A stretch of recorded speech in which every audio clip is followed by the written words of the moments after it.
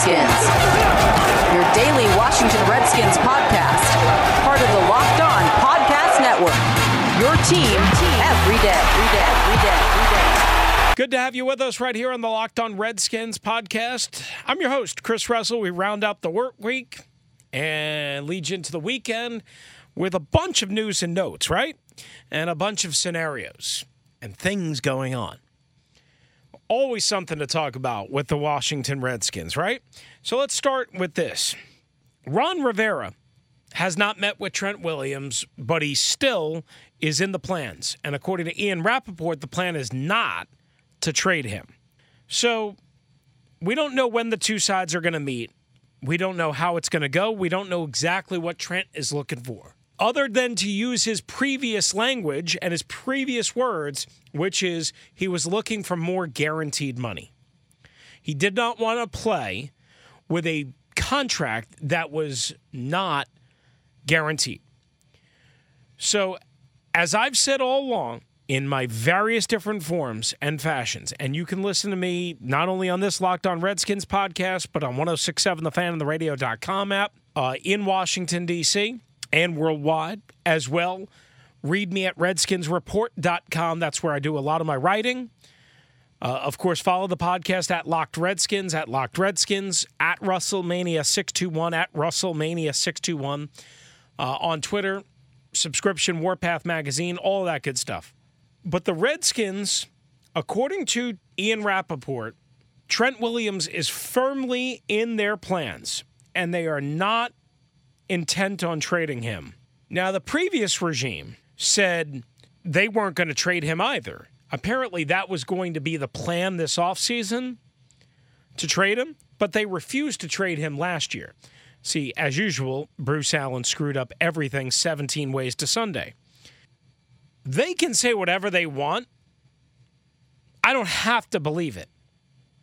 You don't have to believe it. When you have to believe it is when they announce something one way or the other. Right now, we're all able to speculate. And sometimes that speculation is going to change based on developments and reports and situations and knowledge. So here's the deal. In my opinion, and again, I wrote about this at redskinsreport.com, and I've talked about it on our Google 1 and 5 minute updates that you can get from Locked On Redskins. I've talked about this. In my opinion, there's 4 different scenarios that can be worked out here. Number 1, a long-term contract extension. Currently, right now, Trent Williams has 1 year left this year. That's it. $12.5 million base, a nearly $14.5 million cap value. To me, a long-term contract extension at the money that would be required is not in the cards. Not what I want to do. I would be surprised if the Redskins want to do it either. I know left tackles can play into their mid-30s, maybe even their late 30s. But remember, Trent Williams has had, of course, a ton of injury. And then on top of that, more importantly, he hasn't played in a year and a half. And on top of that, we don't know if he can comfortably wear a helmet and clash on the football field. And it doesn't have to be necessarily helmet to helmet like 2 charging bulls. We're talking about getting jarred and jolted with hands, with a good, strong pass rush. Is his head going to hurt? Is the spot that the tumor was at, is that going to get irritated by the force, by the sweat, by the impact? We don't know. So I don't know how anybody could reasonably say it makes sense to do a long-term contract extension with Trent Williams. I don't know how that works. I really don't. But it's got to make sense for both sides, right? Trent's not going to want to sign a long-term deal unless he gets paid very well. and unless there's a lot of guaranteed money. Ron Rivera and the Redskins probably don't want to overcommit themselves, knowing that full well they're stuck with Alex Smith for this year, and how damaging a big money contract could be if somebody is not healthy. I mean, everybody knows that. The NFL doesn't have a provision to help teams when this happens. This is one of the biggest areas and gripes that I'm going to have about the new CBA. It's one of the gripes that I have about the current CBA, is that there's no medical relief for a enormous injury. And I don't know how you would monitor it and measure it. I mean, there would have to be like some independent arbitrator or something. But the bottom line is, it's not a good situation to commit a lot of money to a guy who's already had a cancer scare, who's already had an injury history, who hasn't played in a year and a half. Just doesn't make sense to me. Just does not make sense to me at all. So the next option is to do a 1-year contract extension. Trent Williams under contract for 2020. Give him 1 year. Give him, let's just call it, $14 million in base salary for 2021. He's got $12.5 million this year. So what we'd be talking about basically is a 2-year and roughly $26.5 million contract. How about we guarantee about $16 million of it fully? This way, there's some incentive and savings for the Redskins if he doesn't work out and if they want to move on after year 1. And Trent gets more guaranteed money, a lot more guaranteed money than he's currently due. It's not as much as he, I'm sure, would like.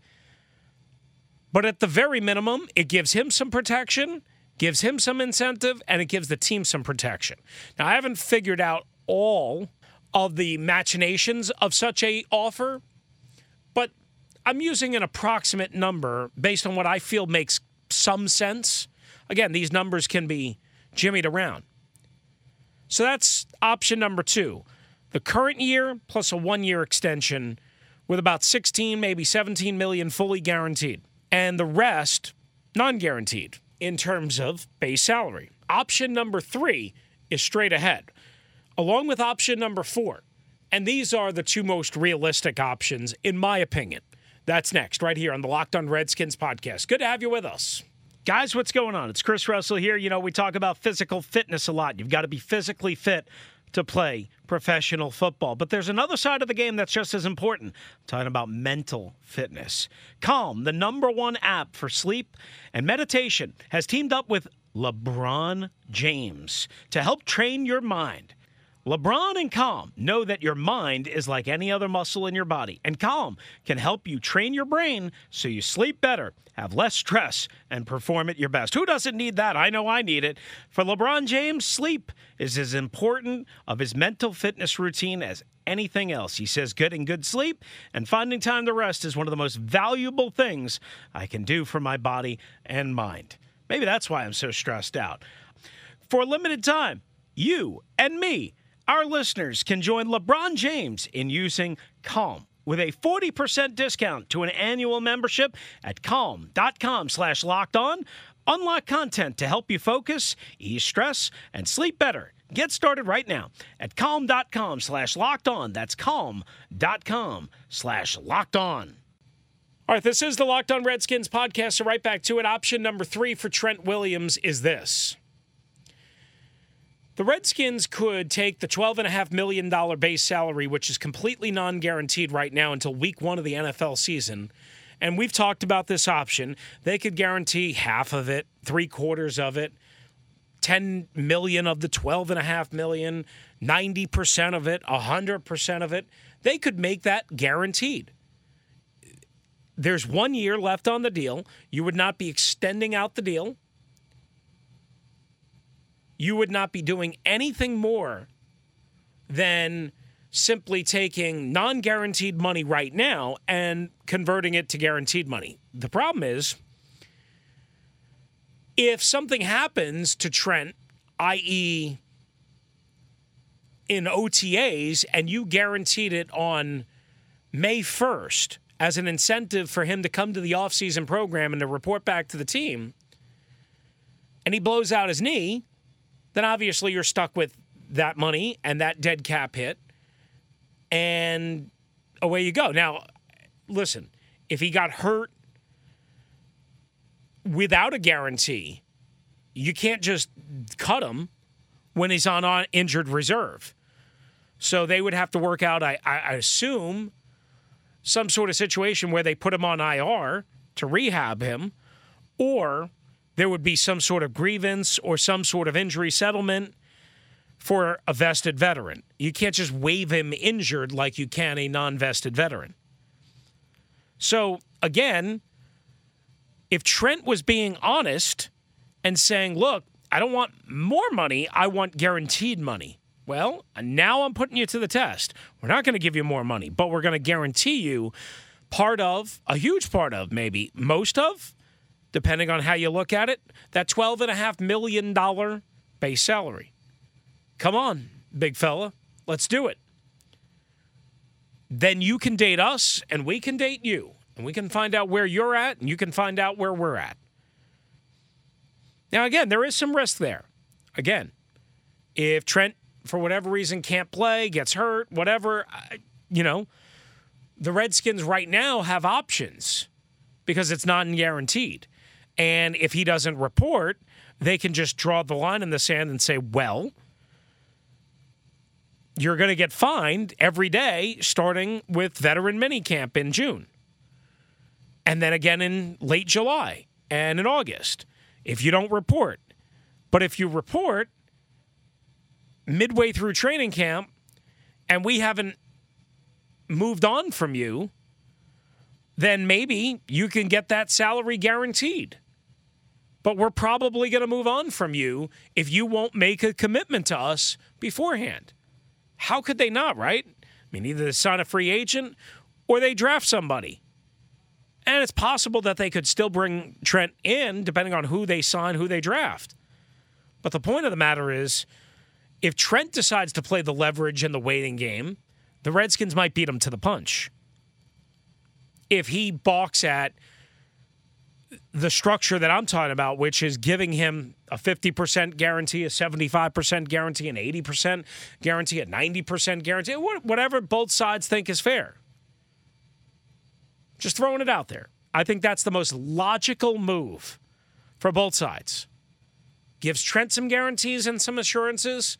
The Redskins can't then turn around and cut him if they're paying him $6, $7, $8, $9, $10 million guaranteed.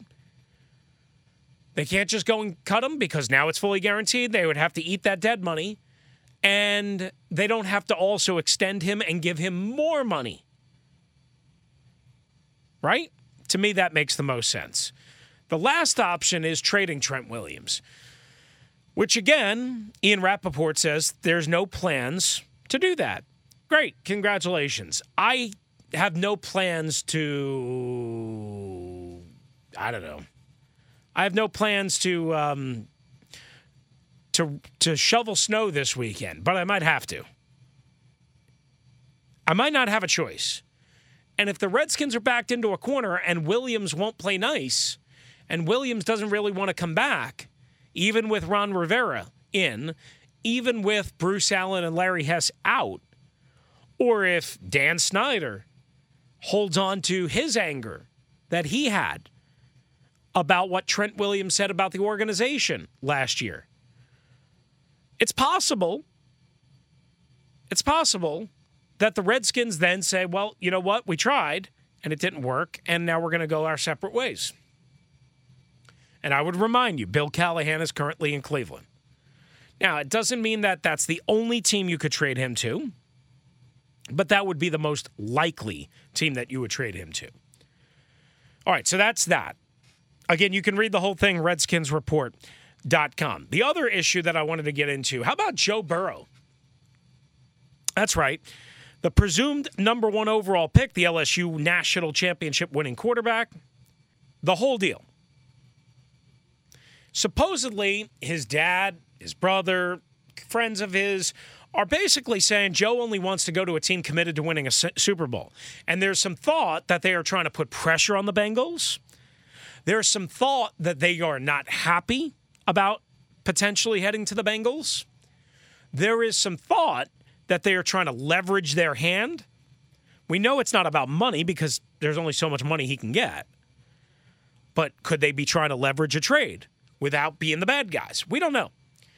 The coverage of this is all over the place. Pro Football Talk is where I saw it. I don't really care what his family thinks. First of all, no offense. Stop. Shut up. It's the NFL. 32 teams. Every team might not be committed to winning the same, but every team obviously is trying to win in some way, shape, or form. Just because by appearances doesn't mean that you're not trying to win. We understand the reputation of the Bengals, and I do get that you don't necessarily want to go to the Bengals if you have a better choice. If you have a choice between the Bengals and, let's call it, the Miami Dolphins. Oh, the Miami Dolphins are really trying to win. And actually, they won despite trying to lose last year. Or what about the Bengals and the Carolina Panthers? Yeah. How about that? Number 7 overall. And they hired Joe Brady, right? The LSU passing game coordinator, who helped make them so successful last year at LSU. How about that? How about trying to make it known to Cincinnati you don't really want to come there, and then Carolina packages a deal. They cut ties with Cam Newton. Seems to be a lot of instability there. And you go to Carolina and reunite with Mr. Brady and Matt Rule. How about that? People haven't thought about that, huh? Certainly I haven't seen that. If people have thought about it, I'm sure they have. I have not seen that. Here's the thing. What happens if a team doesn't consummate a trade with the Bengals, and the Bengals, for whatever reason, say, you know what? The hell with this. We're not drafting a guy that doesn't want to be here. Quarterback be damned. And they take Tua Tagovailoa or Justin Herbert. Or they take Chase Young. What do the Redskins do then? What if they take Chase Young, possible, and Joe Burrow is there at number 2 and available for the taking? Do they take him and do basically what the Arizona Cardinals did last year? Do they trade out because now a team sees him there at number 2 and they're like, oh, didn't expect that? Or what could happen, certainly, is if Cincinnati decides, hey, you know what, we're not going to draft this guy. We're going to make a deal with the best offer, and a team simply swaps and jumps up, and then the Redskins aren't really affected. But there are some possible options.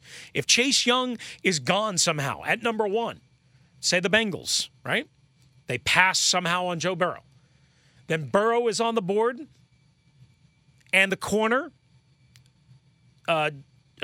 Jeff Acuna. What do the Redskins do? What do the Redskins do? Do they take the cornerback? Need.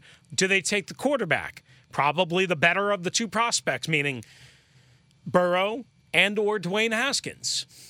Fascinating stuff. Watch out for that. We will keep you abreast. I'm Chris Russell. Good to have you with us right here on the Locked On Redskins podcast. We'll finish it up next. All right, we wrap it up this way.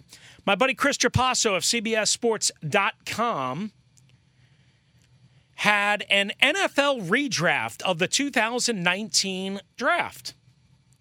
First round, and I thought it was interesting, so I wanted to talk about it. Here's what happens, is with the benefit of a year of data and observance, you get to see, oh, okay, like Gardner Minshew, much better than the 6th-round pick that we thought he would. Then you get somebody that knows the draft and maybe he's trying to create a little stir, and they have this redraft based on the teams and the original selections of last year's first round, and now what they might be looking at. So Chris Trapasso, CBSSports.com, their NFL draft analyst, he's great, did this in the first round. And he went Arizona, Kyler Murray, San Francisco, Nick Bosa. The Jets at number 3, instead of Quinnen Williams, took A.J. Brown, who went in the second round, who I thought was the best receiver in the draft, but he somehow lasted until the second round in Tennessee. Number 4, Josh Allen to Oakland, now Vegas. They instead took Cleveland Ferrell, which was way too high. Tampa Bay took an interior guard. I don't get this one. Elkton somebody or other. Number 6, the Giants. Instead of taking Daniel Jones, they took Gardner Minshew, according to Trapasso, which was really creative and interesting. And I think weird, but I'm not as high on Gardner Minshew as maybe some others are. I think he's good. I don't know if he's great. I mean, maybe he was better than Haskins. He was better than Daniel Jones. I don't know if he's that much better. The Jaguars, number 7, went Jamel Dean, a cornerback. The Lions, number 8, went Ed Oliver, who ultimately went to Buffalo. Buffalo at number 9, DK Metcalf, who lasted until the second round with Seattle. Number 10, Denver still took Drew Lock, but they took him in the first round instead of number 41 overall in the second round. Number 11, Dre Greenlaw to the Bengals instead of Andre Williams, who was hurt all year. And here's where it gets interesting. Pick number 12, Green Bay, they took Terry McLaurin. That's right, the Redskins rookie receiver, now going into his second year, who was taken in the third round, number 75 overall, 76 overall, whatever it was. They take Terry McLaurin. So that means the Redskins obviously wouldn't have him available to take, not only with their first-round pick, but also later in the draft. Number 13, Max Crosby to the Miami Dolphins. He was a fourth-round pick, an edge rusher. Number 14, Juan Thornhill of the Kansas City Chiefs at safety goes to the Atlanta Falcons, one pick before the Redskins, who at number 15 still have their option of Daniel Jones, Dwayne Haskins, a safety, a receiver, Deebo Samuel, Marquise Brown, whoever they want. Chris Trapasso, CBSSports.com, has them going with now Giants quarterback Daniel Jones, who was the number 6 overall pick. And basically he says, look, they both flashed at times, but he had a larger sample size. Interesting, because Jay Gruden wanted Daniel Jones. Ahem. We think. I wonder if Jay Gruden would still be here. I wonder if Jay Gruden wouldn't have mentally checked out even before he was fired. So Daniel Jones would have been the pick. And just to speed this up, Dwayne Haskins, according to Trapasso and CBSSports.com, goes all the way to number 26 and the Indianapolis Colts. Now, a couple of things here. I don't know if this is realistic. Number 1, they still had Andrew Luck at this point. Again, this is a redraft. We know now that Andrew Luck retired. We know now that Jacoby Brissett isn't that good. We didn't know then. So I don't think they would have made this pick. Not to mention, this pick was the pick that they traded to the Redskins for the Redskins' second-round pick, which turned into Montez Sweat. And speaking of Montez Sweat, because this first round included guys that were drafted in the third and fourth and fifth round and elsewhere, he's not in it. He's not in the first round of this particular selection. Now, you could say, that's a worry spot. I guess so.